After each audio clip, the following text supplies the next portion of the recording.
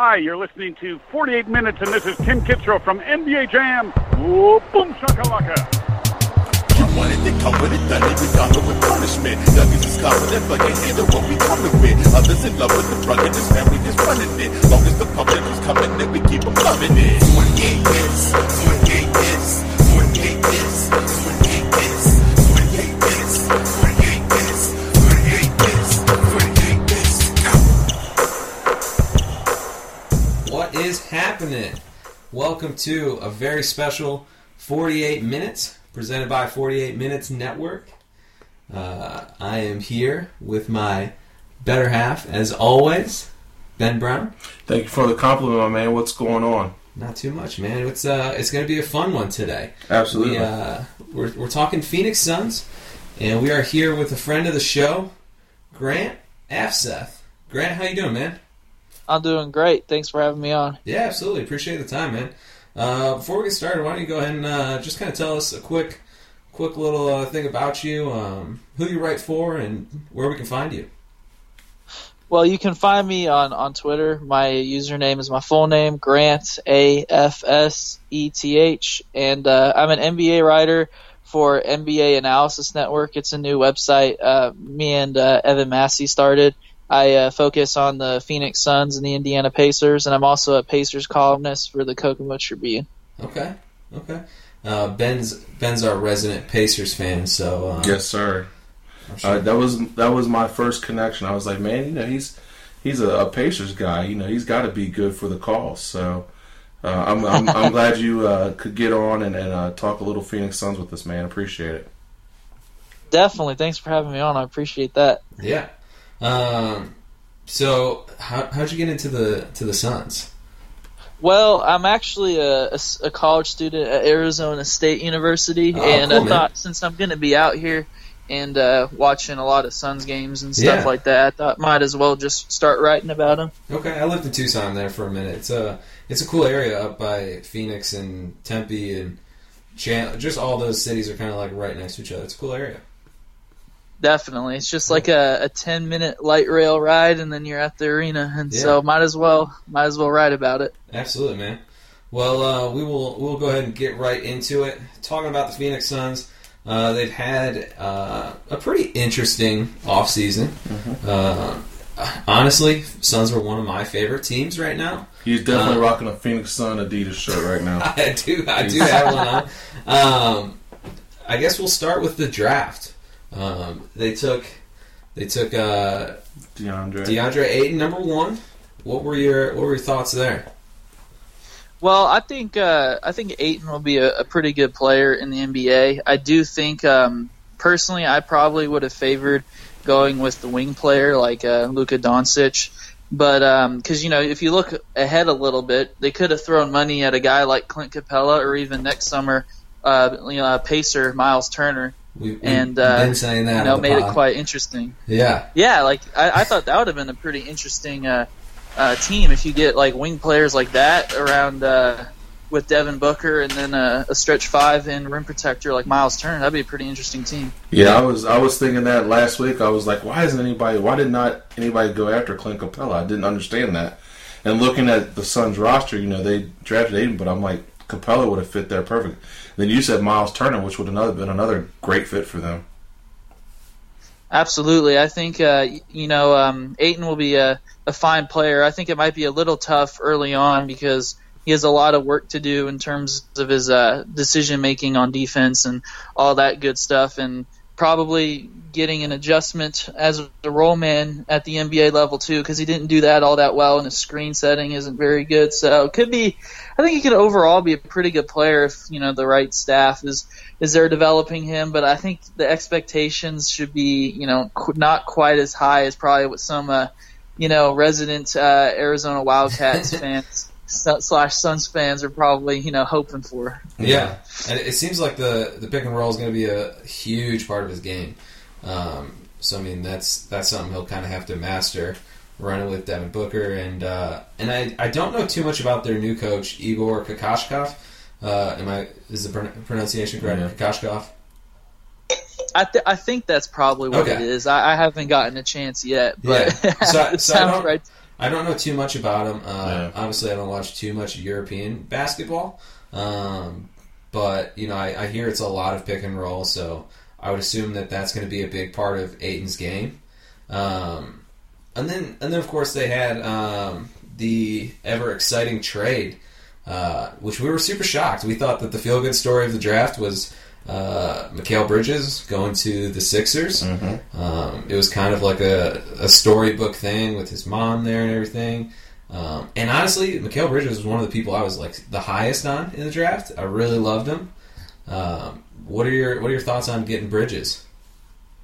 Yeah, I really like Mikal Bridges' game too. I think that was a good move if they handle it properly, because they have quite a bit of wings going on right now. I know they're going to try to use Trevor Ariza as like a small ball power forward, because their power forward situation without, if you take Ariza away, is probably one of the absolute worst in the NBA. Like Marquise Chris has not, come along as what probably is nearly as what they would hoped, and he doesn't fit that modern floor spacing role that you need alongside an interior guy like Ayton and Bender. He doesn't. I don't think he can really move well enough on defense to be a modern four. And his offensive game, it's not necessarily what you probably. I mean, he could maybe develop into like a spot up guy, but it's not really coming along as probably what they would hope to. So I think. I think it could be a very good pickup for them, because anytime you can get a 3-and-D wing player, you definitely want to take it. I just hope they don't neglect his skill set, if that makes sense. Yeah, absolutely. Yeah, absolutely. I think there's a few things there. Getting Ariza and having him play the 4, I like getting Ariza, and I hate the Suns' 4s right now. But Ariza, I think Ariza only played like 5% of his whatever. Yeah, his rotation. His rotation last year. Like 4, yeah. And I know it's positionless basketball more and more and more. But I don't know. They still track it for a reason, I think. It'll be interesting to see kind of how they make all those wings fit. Yeah. What is the ideal lineup with all the wings? Well, I'm thinking if you that's a tough one, because you have you still have, let's see here, you got Ariza, you have Bridges, and then you also have I'm drawing a blank. Yeah, Jackson. You got Jackson. And then Bender, you got another Chris, TJ Warren. Yeah. Warren. Yeah, that's the name I was looking for. TJ Warren. Yeah, it's tricky because he's not a legitimately good jump shooter, and that's really tough to formulate a long-term lineup. But you also, that point guard spot makes it tricky too, because you need playmaking from other areas. Right. And because I don't trust the playmaking abilities of Brandon Knight. To me, he seems more like a player that can put up, like those basic numbers on a bad team, but it's not really a true substance. Right. And so if you have that point guard situation, I like Elie Okobo too, but he's not going to be ready year 1 or year 2 probably. Right. So you might want to go with TJ Warren like early on, but then it gets tricky because you have to put Ariza at the 4, because I don't think Josh Jackson. I don't know if he's big enough yet. I don't think he is either. But it's just tough whenever you think about it too, because it's like you don't want to have both of your highly drafted recent wing picks coming off of the bench on a team that's going to finish probably 14th, 13th in the Western Conference. Yeah, you know what I mean? Like, it's really think about that. And then, because you can't really peg any of them at the 4, and you don't want to have them come off the bench. So I guess which with sucks, that because you had that draft in 2016 where you take Chris and Bender. Well, you take Bender 4 and Chris 8, and even Tyler Ulis 34. And that is 0 for 3. Yeah. Really. And maybe you have something in Marquise Chris, maybe. But Dragon Bender, do you think Bender is in the league in 2 years? That's a tough one. He might be one of those guys who you could say he's in the league, but he's not actually playing. And teams, it's kind of like one of those things where it's like you get a guy who is taken so high, and then he goes team to team, and everyone's like, "Oh, well, we're excited." You know, at the presser, they're like, "Oh, we're excited because we feel like this could be the spot that he could, take that next step and become a rotation player." And then, it doesn't really work out that way. Yeah, absolutely. Wanted to speak a little bit about Devin Booker, his growth and progression. They just made him a 4-year, $158 million man. Looking at their roster currently, what we just talked about, I mean, what are they?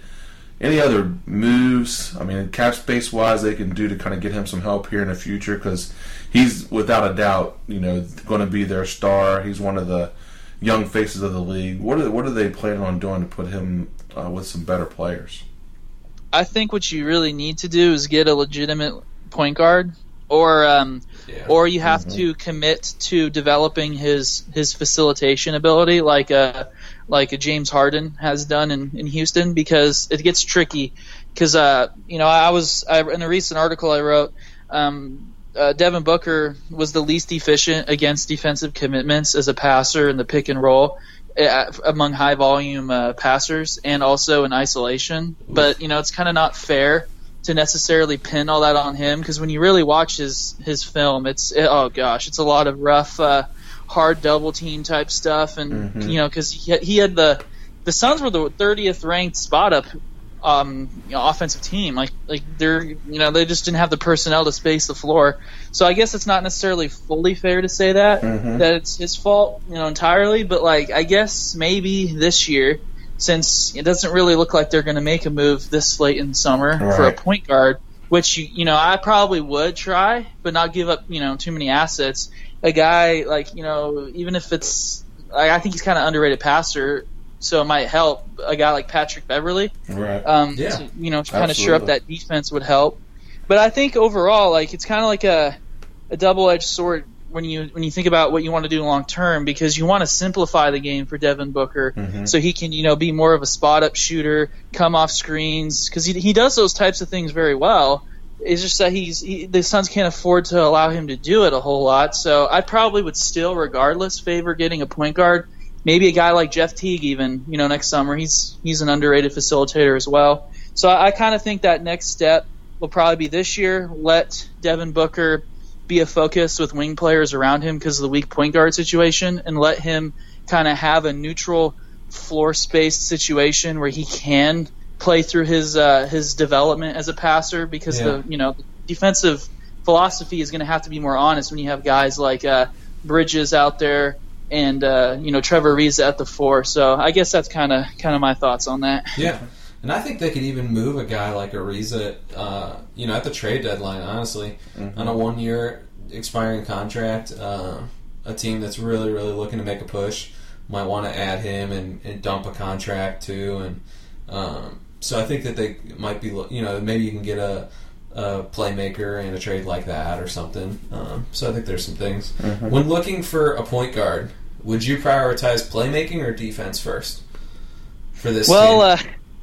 I actually I was thinking about this quite a bit. I wrote a recent article about some point guards that they should consider trading for, and I do think since they're probably not going to be a good team this year, I probably would favor facilitation over defense, because it's going to be very important for DeAndre Ayton as well to have a proficient point guard for pick and roll ball handling purposes. So I do think that there's just so many aspects to the team that would really benefit from having more of a facilitator. Like Mikal Bridges and Trevor Ariza, mostly spot up guys, for sure are gonna really require it. So it's kind of tough because it's not easy finding well-rounded guys on both ends of the floor that can defend very well, be a sufficient spot-up shooter while also being a legitimate facilitator. But if I had to pick, I probably would go with more of the offensive end of the floor to simplify the game for Devin Booker especially. Yeah, I just know that you usually can't find, there's not a huge pool of people out there that are both a great playmaker and really good facilitator. You know what I mean? That it's a Definitely. it's a pretty small pool, so you kind of have to at least favor one. Yeah. As a Pistons fan, I mean, when I think like, oh, you want a playmaker, take Reggie Jackson, but like, if you want defense, sorry man, I can't help you. So you do kind of have to prioritize there. So Zach Lowe came out and said that he thinks there's a very small chance Brandon Knight is the starting point guard for the Suns in 2018.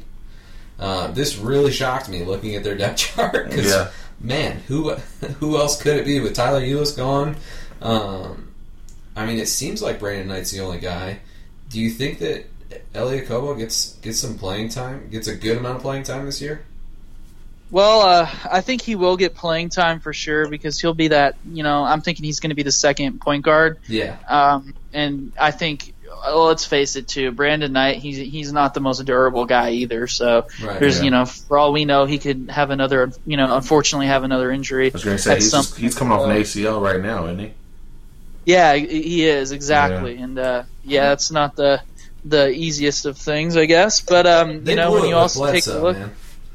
Yeah, they definitely did. That was rough. I think the other option could be, I guess, slide Devin Booker over a spot, and then maybe try to peg in a guy like Josh Jackson at the 2 or something like that.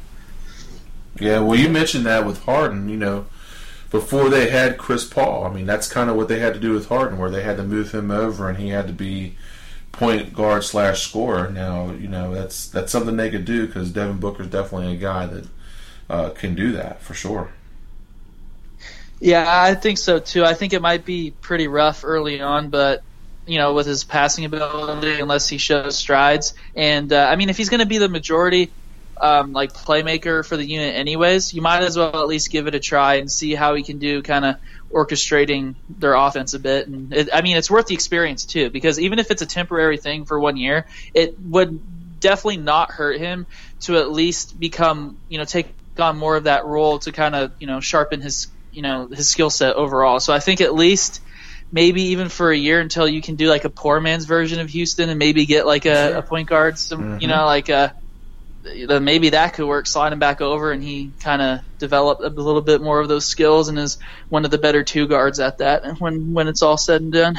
Yeah, if you told me that, if you told me a couple years ago that James Harden would lead the league in assists, you know what I mean, or like be one of the have one of the higher assist totals, I would have told you you're crazy. You know what I mean? That he was just kind of a scorer or a shooter. That he needed a good playmaker, and I think having a playmaker definitely helps him. But I do think that he's also been successful kind of in that role as a 1, and it'd be interesting to see if Booker could do that. Yeah, I agree with that. So going back to some of the draft picks, where do you see the playing time between Josh Jackson and Mikal Bridges? Because I see them as somewhat similar, not so much in play style, but kind of their role in the team, I guess. Where do you see them as far as play style? Yeah, that's kind of a tricky one, I guess, in a way, because something we were talking about earlier with T.J. Warren kind of being in the mix there at the 3, that really kind of jumbles up their their options there with distributing minutes. So I kind of wonder if at some point he'll get moved. I think it makes sense because you have so many wing players there. But if we're gonna keep him in the mix, I think trade Warren probably. Okay. I think. Wow. Yeah. Because I honestly think that if you're going to build a unit, you probably want a more proficient defenders overall around Booker too. Because Warren's not really I don't know, his perimeter shooting's definitely not there, and I don't think it's ever going to be there. And then he's not the best of defensive players either. So I kind of feel like Mikal Bridges long term kind of fits that mold of what you would want as a 3 next to Devin Booker. So, it's kind of a tricky thing. But if we're going to not exclude Warren from there, I think they'll get heavy minutes off the bench for sure because Ariza will be at the 4. for a large portion of his minutes, I would imagine. And then I guess the other variable you have to take into consideration is Booker. How many minutes is he going to play at the 1? Because if he slides over even like 10 minutes, then that opens up a lot of playing time for Jackson or Bridges. So I kind of feel like those are the two variables we should probably keep an eye out for. But I think they'll definitely find a way. It might be ugly with some of the lineups that they choose and the spots that they play at times, but I think they'll definitely get their minutes. So, like, if I were to make a 2K team, like a 2K lineup, okay, with the Suns right now, I would definitely have Booker at the 1. I would go ahead and put Bridges at the 2. I would put Jackson at the 3, Ariza at the 4, and Ayton at the 5. And I would have a lot of fun with that team. If I was trying to win games, it would probably look different in the NBA, but I don't know. It's a lot of fun pieces, I think, with the young guys, and I'm very interested to see how much they invest into this group, as far as like really trying to give them as much playing time as possible, and seeing with this young core how it's going to work out, because they are all so young. Yeah, there's just really not too many vets on the team. Chandler, right? Tyson Chandler, yeah, he's Chandler and Ariza, I think. And him and Ariza are probably the two. Yeah, because moving Dudley really changed one of their few veterans on that roster too. What are your thoughts on that? I guess it's kind of tough, to speak from the outside, but I think it's good to have as many positive locker room, leaders as you can, because as following the Pacers closely last year, that was pretty important for them. Absolutely. Guys like Al Jefferson and Thad Young, and having just more of those mature, adults in the room to kind of put people in their place. Also, David West is a perfect example of that. Whenever they were Eastern Conference Finals contender, absolutely. Richard Jefferson, he did a lot of babysitting Richard Jefferson, back then. Yeah, that definitely. And I think Jared Dudley is, probably a perfect fit for that type of a role. And also, let's face it, too, their power forward situation is really ugly. So it wouldn't hurt to have someone who can just kind of spread the floor whenever you need a few minutes out there, and you're not getting the because if you think about it, what if Ariza doesn't do all that well at the 4? I know it's not going to have that many implications overall for their playoff hopes, because I don't really think there are playoff hopes in the Western Conference. But it wouldn't hurt to have another guy out there like Dudley to spread the floor if in case you didn't want to have Ariza at the 4 for exclusively all of his minutes. Yeah. I wrote an article earlier, about a month or two ago, and I was just talking about kind of the bottom of the NBA, and I had a lot of fun just focusing on the Suns in that article. I had them, and this was before Ariza joined the team, I had them at 33 wins this year. Where are you at for how many wins they have? And what was the Vegas? 27. Vegas had him at 27? I think so. That was higher than that. I was real out on him then. Where do you have him for next year? Well, I think I probably have him a few wins below that, because LeBron going to the Pacific Division definitely doesn't help their win total. Before that, so yes. Yeah. It usually affects things, yes. Yeah, he's kind of good at basketball, so it may, I don't know. We'll have to wait and see. It's probably Lance Stevenson that'll be the real factor there, but you never count out Lance, baby. Never count out Lance. I think overall they're probably looking at they're not gonna like some fans are not gonna like it, but under 30 wins for sure, probably in my mind. Okay. I think if you have a perfectly healthy season and everyone just straight up knows what they're doing from the very beginning, you could maybe shoot for 30. But I'm just not seeing. I'm not seeing a overachieving year from them because I think Ayton's going to take some time to develop, and that's a huge component of what they're going to do. We don't know how Ariza is going to do at the 4 in terms of winning basketball games. I mean, in theory, offensively, it's perfect, but how will he do physically holding up against those types of those players? Because I know that's something that I kind of saw with Paul George during his Pacers days when he didn't want to play the 4, and I think Paul George is more built than Trevor Ariza. So I mean, if that's a complaint for Paul George, then it might be a complaint for Trevor Ariza. But I guess we'll have to wait and see. There's just a lot of factors too, because that point guard spot, as we've been talking about, that's not a very attractive situation right there either. So it might be tough to field positive lineups throughout games or even to start games in general. Yeah. You said you think that Ayton's going to take a while to develop. Do you see him as what kind of stat line do you think he'll end with this year? Well, I think he'll get the opportunities, and I think he'll get a lot of rebounds. I think he's one of those players that I think that will put up the volume numbers, but it'll take time for him to do the things that don't show up in the box score, if that makes sense. Yeah. So I think close to I guess it depends on how many minutes he's going to play, but since the Suns are, the Suns, I'm sure he's going to get a lot of minutes, and I'm sure he'll get, I'll probably say double-digit rebounds. And in terms of points, I think he'll average, because I know Anthony Davis was, as a rookie, he didn't average a ton of points either, but I guess they were busting out the Anthony Davis. I mean, yeah, I'm trying to think the absolute height of a big man, from the jump. But then I guess Monty Williams, I guess it's not a perfect comparison because Monty Williams kind of cut his minutes down probably way more than what we should for an Anthony Davis player. Yeah. But I guess I could see 15. Okay. 15. Okay. I don't know if it'd be that efficient, but I guess overall it might be because he cuts. He will get putbacks and things of that nature. Yeah. I think his jumper is going to need some more time, and the pick and roll might be a little bit of a struggle. But I think overall he'll, throughout the course of games, he can do things to increase his efficiency as kind of like an interior dirty work guy. Yeah.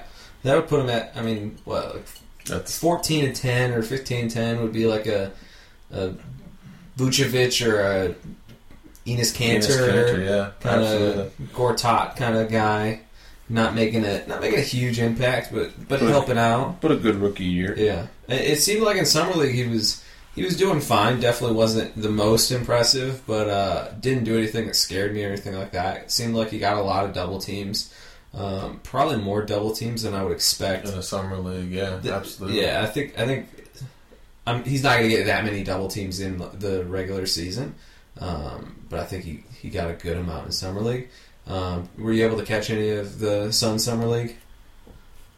I was, and I definitely agree with the observations too. And I think having Devin Booker out there as a high powered offensive threat will definitely a little different than summer league for absolutely. Sure. I think, I know I wouldn't be surprised though if DeAndre Ayton, doesn't play at the level that I'm kind of pointing towards. I just think people get really excited about guys as a rookie, and I think he'll be a very good overall player as he progresses. But I just think the rookie season, a lot of guys are net negatives that people think are going to, be just straight up phenomenal coming right out of the gate. But I think he'll still be a good rookie. I just don't know if it's a winning basketball player, second best player on the team. I don't think that's going to be the case. So, he could surprise me and do better, but, I just don't think the supporting cast necessarily helps his case. Yeah, absolutely. I hear a lot of people talk about him not playing to his potential as far as effort goes.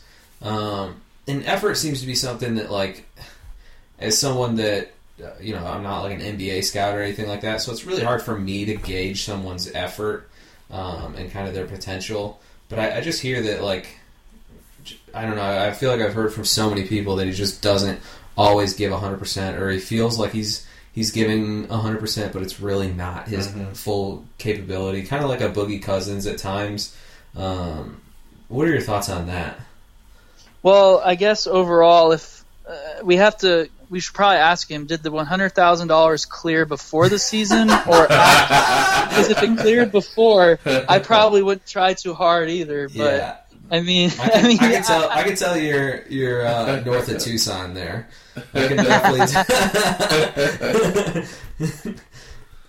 I think overall, I do think, the effort is definitely that's something I noticed. I started watching quite a bit of his film overall, but it's kind of like a thing that seems to be a complaint about some guys, and then it's like 2 years down the line, it's like, wait, that's just something he did at like Kentucky or whatever, and then it's not even a thing that I remember being a complaint. It's like, so it could have been just a thing where he's like, he kind of thinks he's going to be number one overall. He's coming to a team, college basketball, and it's kind of like, what, I'm getting my numbers, whatever, that sort of thing. So I mean, it's something to watch for sure. Yeah. But I also, it's kind of something you don't really know until you know, and I could totally see it being a case of like, college star, doesn't necessarily care at college, but could care in NBA. Yeah, I think that's a lot. I think you made a good point. I think a lot of guys are like that. I think college guys have to learn how to work in the NBA. So, I mean, you see a lot of guys like that who don't come in the best of shape, don't come in ready to play. They look like they're slacking off. They get into the league. They get around veteran guys who know how to play, who know how to work. They go off season with those guys. They learn how to work, how an NBA season goes. I think there's a lot of NBA guys that are like that. So hopefully, he gets in there. He gets around some good veteran guys. The off season, will probably be the most important thing because he'll be able to get around some guys that admire his game but know he needs the work, and hopefully he's receptive to that. Definitely, and I think Tyson Chandler is probably one of the best veterans that you can have to fill that sort of mentorship role, because things that he's done in his career, especially with Dallas, that's how he helped him win a title, was through that effort and being a guy who really just does things so well within the flow of the game and things that don't show up in the box score. So I think that probably, I hope he listens to him for sure, because that's a very good voice to have in your corner. Absolutely. Yeah. You made the joke about it earlier, the $100,000. I'm just curious, as someone that's living in Arizona right now, how is that whole situation? I mean, I know we talk about pro basketball, but I mean, pro basketball is a result of college most of the time. Mm-hmm. How is the Sean Miller situation? Is it still like highly talked about? Is it still a big deal in Arizona and everything, or is it kind of just swept under the rug at this point and kind of moved on? I think it's kind of like a moved on type thing where, it's one of those hot topics that, everyone, obviously in Tempe, we're going to fire off a lot of jokes and stuff, because, you got to get them off when you can. But, I think it's kind of one of those things where it needs another development for it to, really hit the news cycle again and people to care about it. Because also, I'm sure at some point some people are like, a lot of these guys, they don't necessarily actually face penalties or get in trouble, so we kind of have to, it's like a believe it when you see it type sort of thing. And investigation's nice, but at the end of the day, an investigation is an investigation until someone, is penalized. Absolutely. I was shocked that he kept his job. It was really sounded really bad. Like when that came out, I was like, oh, okay, well, is he even going to finish the year? Okay, yeah. Oh wow, he's coaching. It's just so happened that their year ended because of Buffalo, but okay. Right, man. If DeAndre Ayton couldn't lead his team past Buffalo, I don't know. I know. Again, it's college basketball. Yeah. It's totally different. It's a different game. Everything's different, but It seems scary to me that he couldn't rally his team to beat Buffalo. But something Suns fans have told me, though, is that Shaquille O'Neal, I don't remember the exact situation, but at LSU he underachieved, or his team, LSU team, lost against the bad team early in tournament. I don't know if that's true or not, but that's something that I get told. So, I mean, it could be Shaq. Okay. All right. Well, I appreciate it, brother. We're gonna go ahead and wrap up here. Again, I'll give you a moment to kind of just shout yourself so that our listeners can follow you, because it sounds like you got some great stuff. Sounds like you got a bunch of articles out there, and I know that our listeners would love to check on those. Absolutely. Definitely. If you're into more so Pacers basketball, I have my Pacers content on IndianaSportsCoverage.com and also the KokomoTribune.com. And for more Suns content, it's going to be on NBA Analysis Network. And from future, going forward, my Pacer stuff is going to be on NBA Analysis Network as well. So it's kind of a complicated summary, but I'm kind of moving all my my chips to the new website, basically. All right, my man. Well, I appreciate you coming on the show. If you ever want to chat some basketball, we are here, and we'd love to have you back anytime. Absolutely. Maybe we'll catch you in the future for some Pacers as well. Because Definitely, we're going to be talking about some Pacers soon. We will be talking about Pacers for sure. I appreciate it, and of course, for all of our listeners out there, you can always find us on Apple Podcasts. You can find us on Spotify, Stitcher, Google Play, and Alexa. Anywhere you can find a podcast, you can check us out. 48 Minutes Network. This has been Kyle Brandon and Ben Brown. We appreciate you. Thanks again, Grant. Appreciate it. Oh, thanks for having me on. I always love going on podcasts. Yeah, Awesome, absolutely, man. Appreciate it, man. Take care. Take care, buddy.